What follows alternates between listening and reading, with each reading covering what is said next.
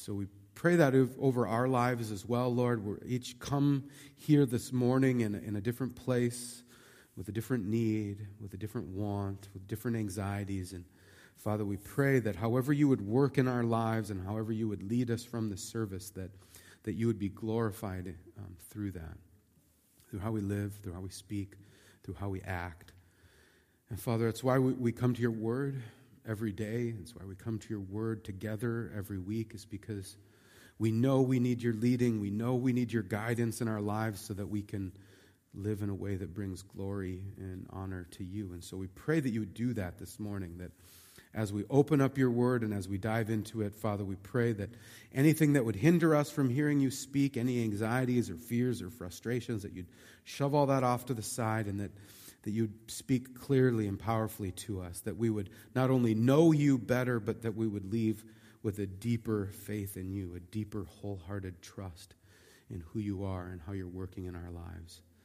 And so, Father, we pray that you would open our ears to hear, our eyes to see, and our hearts to receive what you have to say to us this morning. And all God's people said, Amen. When we're moving into the next chapter of John, this still isn't working, right? I didn't think so. All right, so I'll have to cue Shar somehow, and I'm just going to get this out of the way, or I'm going to keep trying to click it. So we're looking at John chapter 2, verses 1 through 11. On the third day, a wedding took place at Cana in Galilee. Jesus' mother was there, and Jesus and his disciples had also been invited to the wedding. When the wine was gone, Jesus' mother said to him, "They have no more wine." "Dear woman, why do you involve me?" Jesus replied. "My time has not yet come." His mother said to the servants, "Do whatever he tells you." Nearby stood 6 stone water jars, the kind used by the Jews for ceremonial washing, each holding from 20 to 30 gallons. Jesus said to the servants, "Fill the jars with water." So they filled them to the brim. Then he told them, "Now draw some out, take it to the master of the banquet." They did so. And the master of the banquet tasted the water that had been turned into wine. He did not realize where it had come from, though the servants who had drawn the water knew. Then he called the bridegroom aside and said, "Everyone brings out the choice wine first, and then the cheaper wine after the guests have had too much to drink. But you have saved the best till now." This, the first of his miraculous signs, Jesus performed at Cana in Galilee. He thus revealed his glory, and his disciples put their faith in him.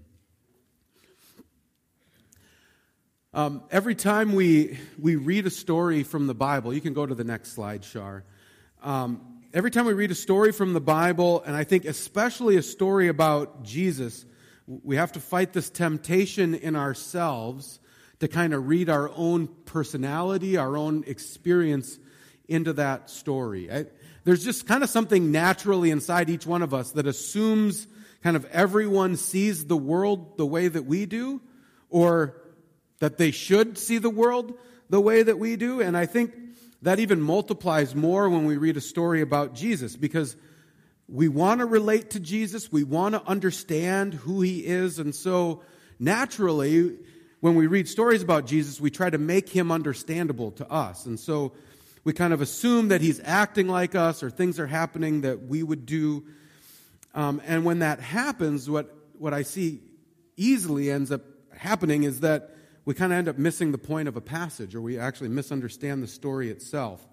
And so as we're going through the rest of this gospel and we're reading all of these stories about Jesus and what he's doing, we need to be really careful not to make any assumptions, assuming, well, this is why Jesus did that, or this is why it was written this way. Rather, we need to ask a lot of questions, like, why did he say that? I think in this passage, there's a few times this week as I was studying it where I'm like, wait, why did he say that? Why did she say that? I don't understand.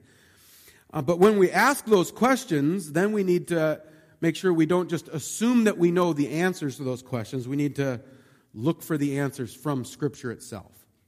Either from the passage that we're reading, or from the book that we're reading, or even just understanding it based on themes throughout Scripture. Because that's how we just figure out, we come to better conclusions about these kind of stories. And, the reason I'm starting off that way is that this story of the wedding at Cana and the miracle that Jesus does here is it's got to be one of his best known stories, right? A lot of people know about it. I think it's well known because it's his first miracle. It kicks off his public ministry. It's well known because it's a wedding reception, and there's a lot of wine at it, and people find some intrigue by that. I also think it's just a really good story.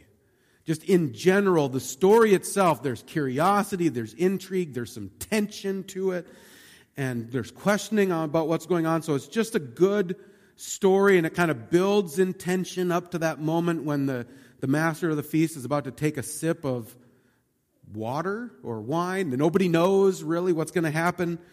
And so there's all of this good storytelling in it, but because it's so well written, and because so many people know it, I would say, I think it's been misunderstood so many times, because so many people have kind of just assumed, including myself, some of my assumptions changed this week as I studied it, because we just assumed we kind of knew what was going on.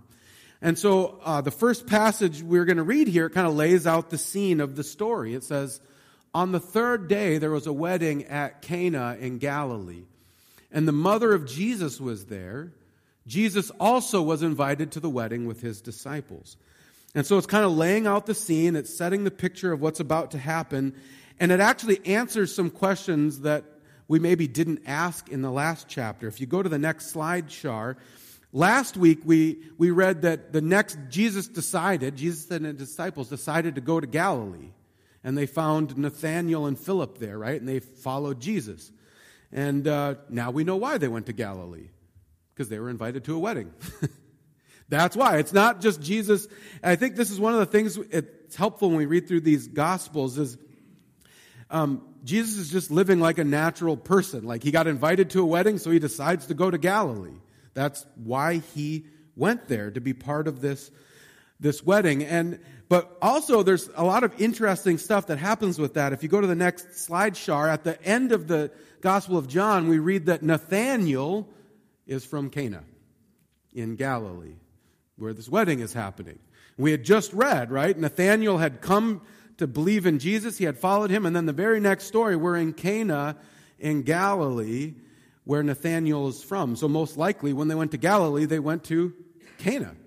That's why they found Nathanael there. And most likely, what you kind of pick up from all of this, Mary was invited to this wedding. Jesus was invited to the wedding. And it also says all of Jesus' disciples were invited to this wedding. And most likely because they knew the bride and groom. Because all of the disciples were friends, right? Peter, Andrew, Philip, they're all from Bethsaida. They all knew each other. They went and found Nathanael, so he was a buddy of theirs. And so this is like just a big gathering of friends and family at this wedding. And some commentators think that it's probably a close family friend of Jesus and Mary, and possibly, it's some speculation, possibly Mary had a role to play in the festivities, making sure that everything goes smoothly, right? She's kind of like, what is it?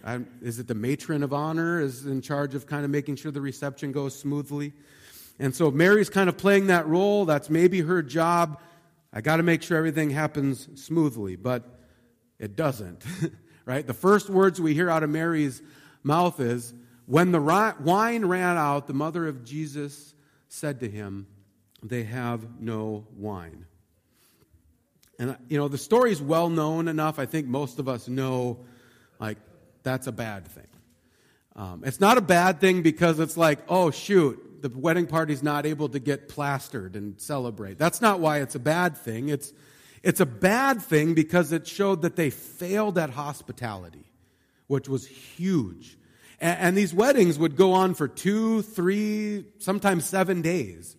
And it was up to the hosts to make sure they provided for everyone. And if you failed to provide, you were failing at hospitality. And in a shame culture, that was terrible. And actually, I read a commentator this week that he said actually there was even a possibility if you failed at hospitality, you could get sued at your own wedding. You could get sued for not providing enough wine for the people who were there or food for them. And so, like, they saw that as a really serious offense.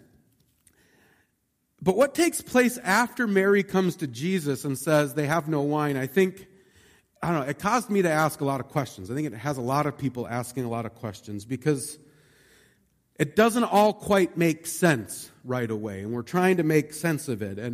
And so it's this next part where we try to go, oh, I think I know what's going on based on our own personal experience, but then that kind of leads us to wrong interpretations. So if you go to the next slide, Mary comes to Jesus and says, there is no wine, and Jesus says to her, woman, what does this have to do with me? My hour has not yet come.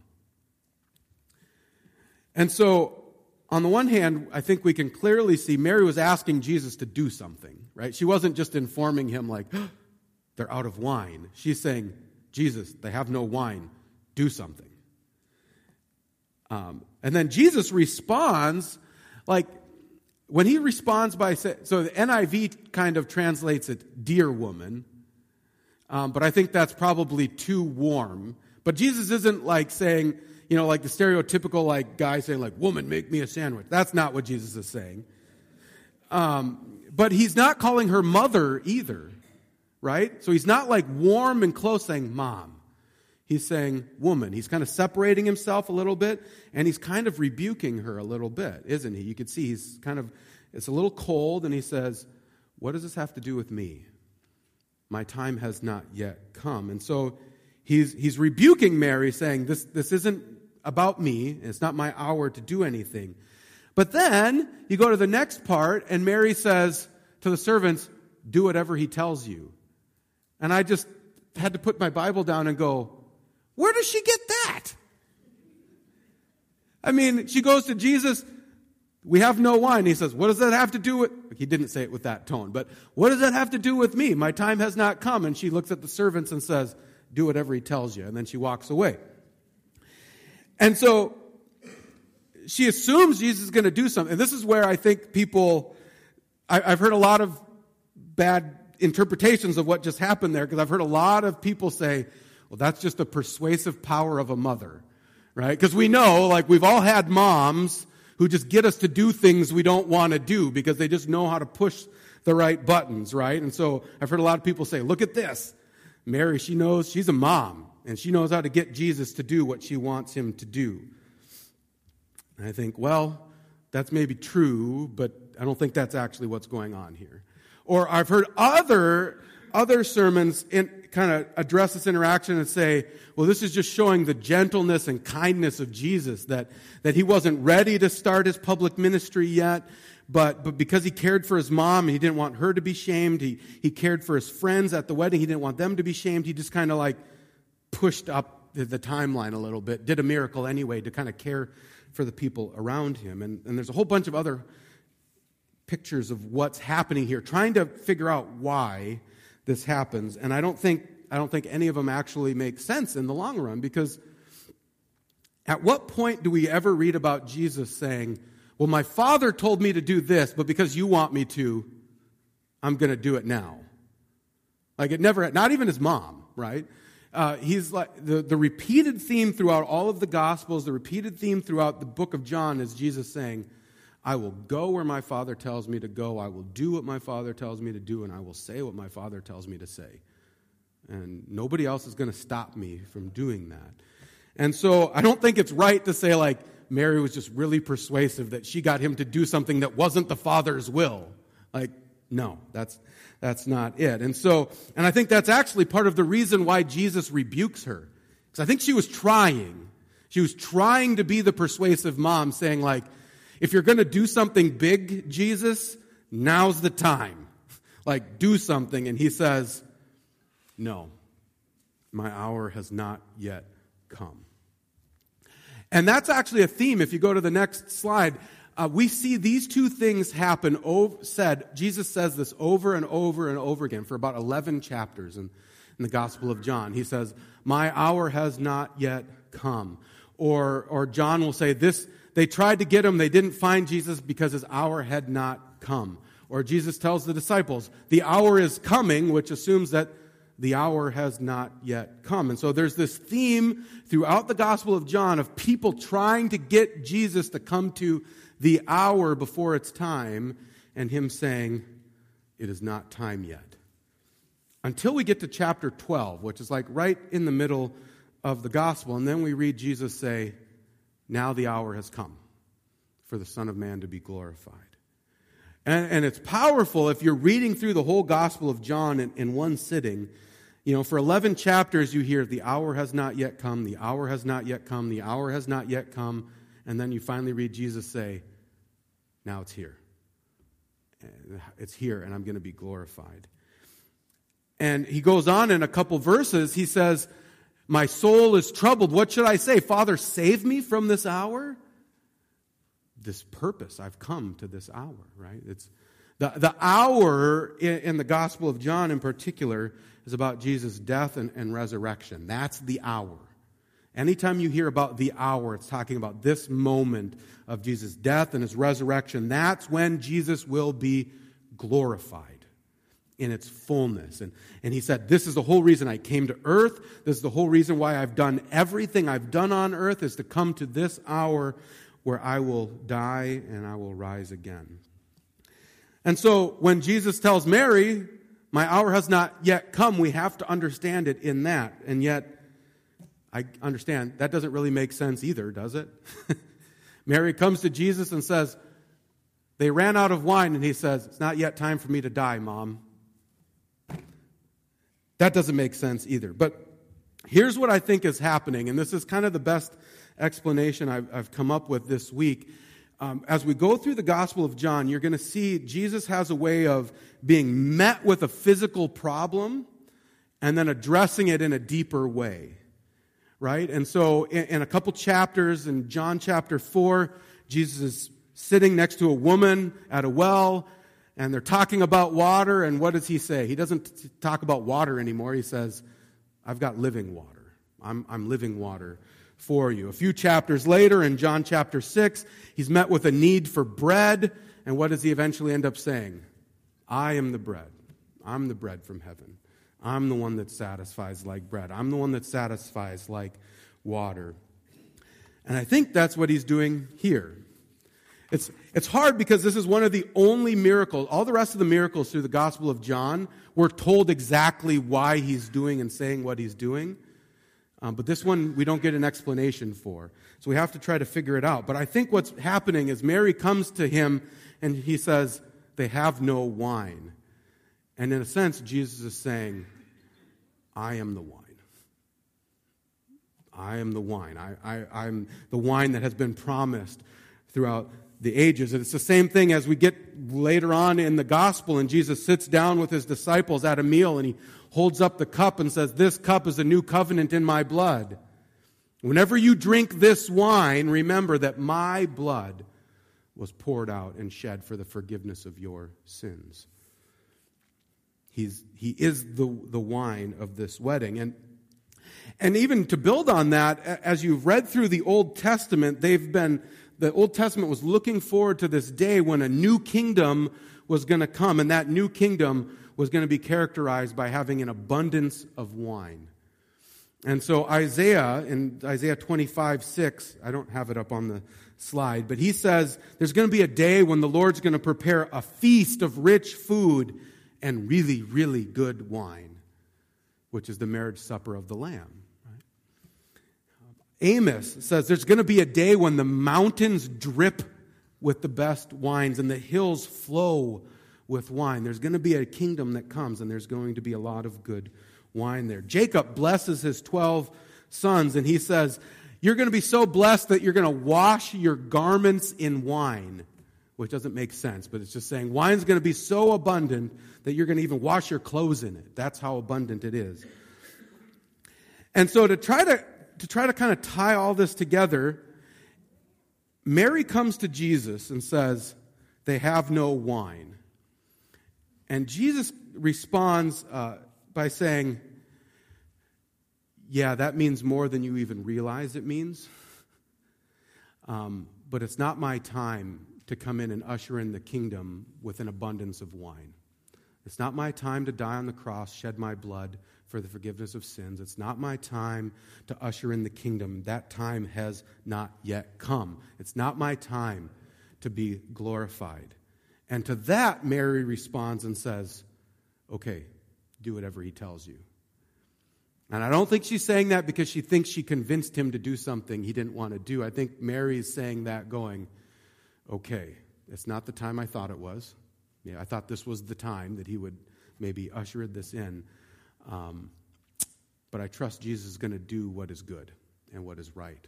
And so he'll take care of it. Do what he tells you to do. So Mary responds this way by faith, knowing that it may not be the time she thought it was, but Jesus will do what is good and right. And so, and one of the beauties is as we go through the Gospel of John, we're going to see that even though the hour has not yet come, the hour for Jesus to be glorified and for him to die and rise from the dead, all of the miracles and all of the things that Jesus does are all pointing to that day, giving us little glimpses of it. And so Jesus says, it's maybe not that time now in its fullness, but let me give you a glimpse of what that time will be. So he tells the servants, go fill up 6 stone jars. Fill them up to the brim, it says, not just part way, so we just know, like this was talking 150 to 180 gallons of water that was turned into wine. He has the servants fill them up, and he tells the servants to scoop some out, bring it to the master of the feast. And one of the things I want to just point out, and I appreciate this, notice that Jesus doesn't do anything magical with the jars, right? So I have appreciated the Chosen series because it helps us, but the Chosen series has him holding his hands kind of over the jars and praying over them, and they kind of turn to wine. He doesn't do that in the story. He doesn't do anything magical. He doesn't do an incantation. He doesn't even say a prayer. He just says, go fill up the water jars and scoops them out. Because Jesus is that powerful. He doesn't have to say a prayer. It just happens. And I think it's even scarier for the servants. Right? Can you, if the servants would have seen him pray over it, they could have been maybe something happened. But no, as far as the servants know, they just have some jars that they use to clean dirty people with, and they're scooping some of that out and bringing it up to the master of the feast. Do you want that job? Let's feed him some water. The head honcho, our boss. I'm sure they were trembling. And then the story, I love that tells the story that they give it to him, he drinks it, and he doesn't say, what is it the first thing that the master of the feast does? He doesn't say that yet. He says, bring me the groom. Now, can you imagine being the servant? Oh, shoot, we just gave him water. Now he's saying, bring the groom here. Because he's thinking they're going to get chewed out. And yet, when the groom shows up, he says, everyone serves the good wine first. When people have drunk freely, then they serve the poor wine, right? After everybody's a little tipsy, then you can give them the lesser wine. But you've kept the good wine until now. You can about imagine what was going on in the servant's mind at that point. Right? But don't forget, everything we're learning, and there's so much in this passage, I can't dive into all of it, but everything we're learning in this passage, this miracle is not just about the miracle. None of Jesus' miracles are, okay? They are about the miracle, sure, but all of the miracles are designed to be witnesses. They're pointing us to Jesus. And so this is about Jesus, and he's the wine. He's the good wine that has come after the bad wine, right?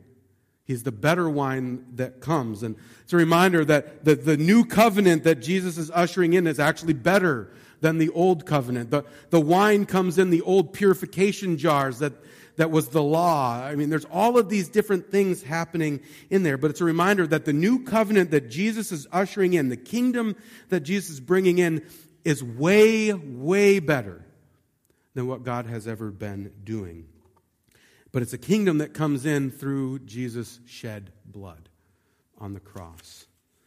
And everything he's doing in this miracle is pointing us forward to that event, that he will die and he will rise again, and at that point, the kingdom will have come. And we read that this is the first of his signs that Jesus did at Cana in Galilee, and in this he manifested his glory. Now remember, earlier we read, Jesus said, that hour when I die and rise again, then I will be glorified. But here he says, there's a little bleep of my glory I'm just going to show you in this moment.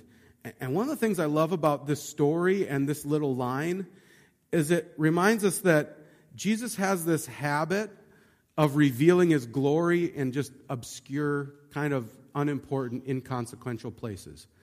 Because Galilee was like a county, kind of a region, and it was known as being a county in like the Podunk area of Israel, right? And Cana was even worse. It was like Podunk in the Podunk. And it says, this is where Jesus first revealed his glory. I was thinking, I don't know if anybody's from Rhinelander, but it'd be like Jesus did his first miracle in Oneida County in Rhinelander, Wisconsin. And most people in the world would be like, never heard of it. It's like, that's the point. Like he reveals his glory for the first time, and actually most of the time, in really kind of obscure, out-of-the-way places. And then on top of that, just think of how the story played out. Who actually knew that even a miracle happened here? The wedding guests didn't know. They just kept dancing and drinking and eating. And they just thought, boy, some good wine came. Right? The master of the feast, he never knew. He was never told that this was a miracle. He just drank the wine and said, this is really good. The only people who knew at this entire party were Mary and Jesus and the disciples and the servants. All pretty obscure, lowly, pretty unimportant people.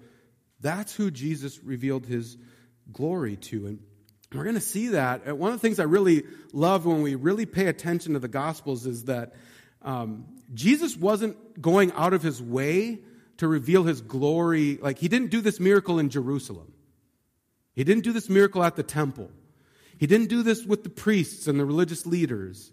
And actually, if you start paying attention, Jesus did some miracles for crowds, but usually he was trying to get away from the crowds. He wasn't trying to draw in massive amounts of people and try to get as big a reach as possible. He was kind of going into the outskirts, doing his ministry all the time, always revealing his glory to people who seemed unimportant, inconsequential, kind of on the fringes. But when you understand that, this next verse makes you kind of question. It says, this is the first of his signs. He did it in Cana in Galilee. He manifested his glory, and his disciples believed in him. And you go, makes sense, right? The disciples were there. They saw it all happen. They were kind of on the sidelines, watching it go down. They saw Jesus, turn this water into wine. They heard the master of the feast say, this is really good wine. And they saw Jesus' glory in that, and they believed in him. And we're like, yeah, that makes sense. But notice what this doesn't say. It doesn't say the servants believed in him.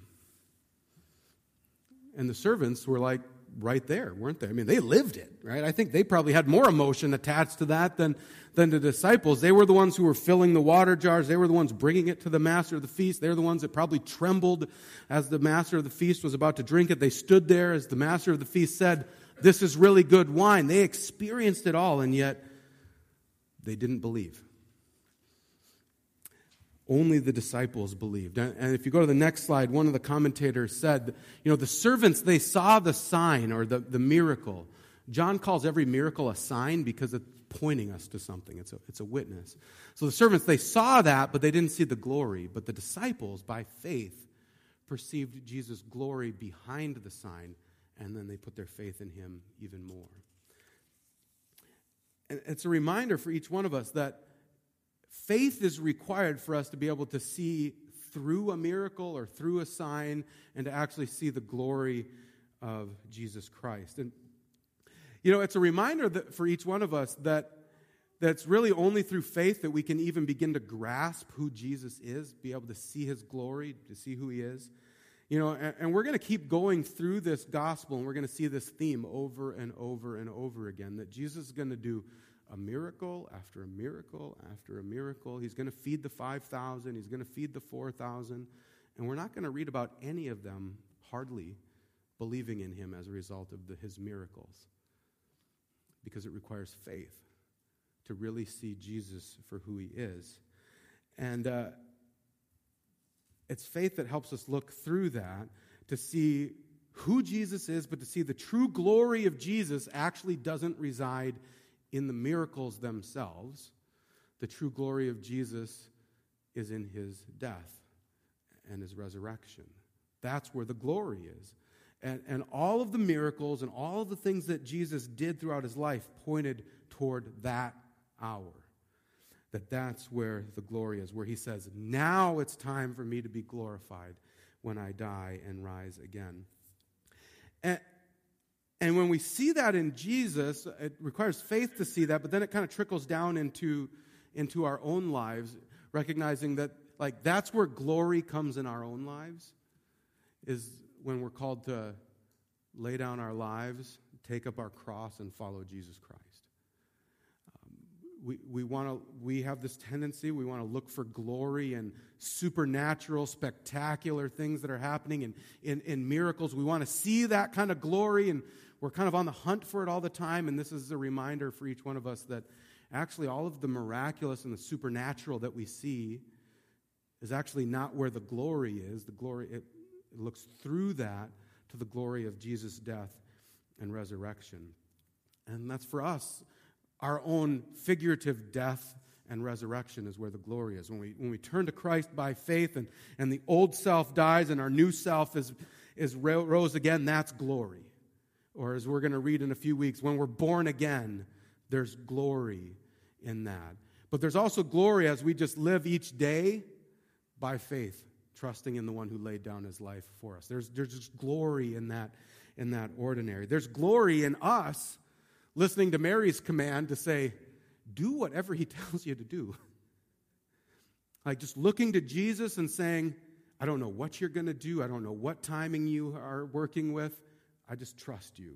So you tell me to do something, I'm going to do it. There's glory in that. Not in all the spectacular, not in all the flashing lights, just in the ordinary, I trust you, Jesus. I'm going to lay down my life and follow you. And so it's a reminder for each one of us, keep our eyes on Jesus. As we go through whatever day we go through, as we go to work, as we go to school, as we go home and raise our kids or our grandkids, keep our eyes on Jesus Christ and keep our eyes on the true glory of his death and his resurrection. And as we keep our eyes on him, we keep laying down our lives, we keep following him by faith, and then we keep looking forward to that kingdom that's coming. That's going to fully come one day when he comes again. And he's going to usher in this kingdom that's going to be full of abundant wine and the best wine. And his grace will flow. And the earth will be covered with the knowledge of the Lord as the waters cover the sea. Let's come to God in prayer.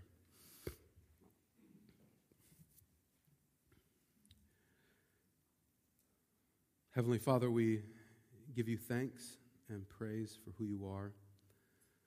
We give you thanks and praise for the life of Jesus Christ. The life he lived, the miracles he did, but even more that they all pointed to his death and his resurrection. Father, we thank you for that. We thank you for the glory of that moment, the way that works out in the salvation of our souls and the salvation of your world and redemption. Father, we give you thanks and praise. And Father, we come to you and confess that we often don't live that way. We often get caught up in all of the hype, looking for glory in all of the wrong places and missing the glory and just laying down our lives and following you in the glory of your death and resurrection. So, Father, forgive us for that, but also stir our hearts, change our hearts to see your glory in our everyday. And help us, Father, through your Spirit, help us to lay down our lives each and every day and follow you, to follow Jesus' leading, that we would each day go where you tell us to go, do what you tell us to do, say what you tell us to say, and that we would follow you with all of our lives. Lord, and may we see your glory in that, but may we also look beyond that to the coming kingdom and to the wedding supper of the Lamb that is on the horizon. And Father, may you hold on to us and pull us through and bring us to that point when we can celebrate with you in the new kingdom, where there will be an abundance of good, good wine. All God's people said, amen.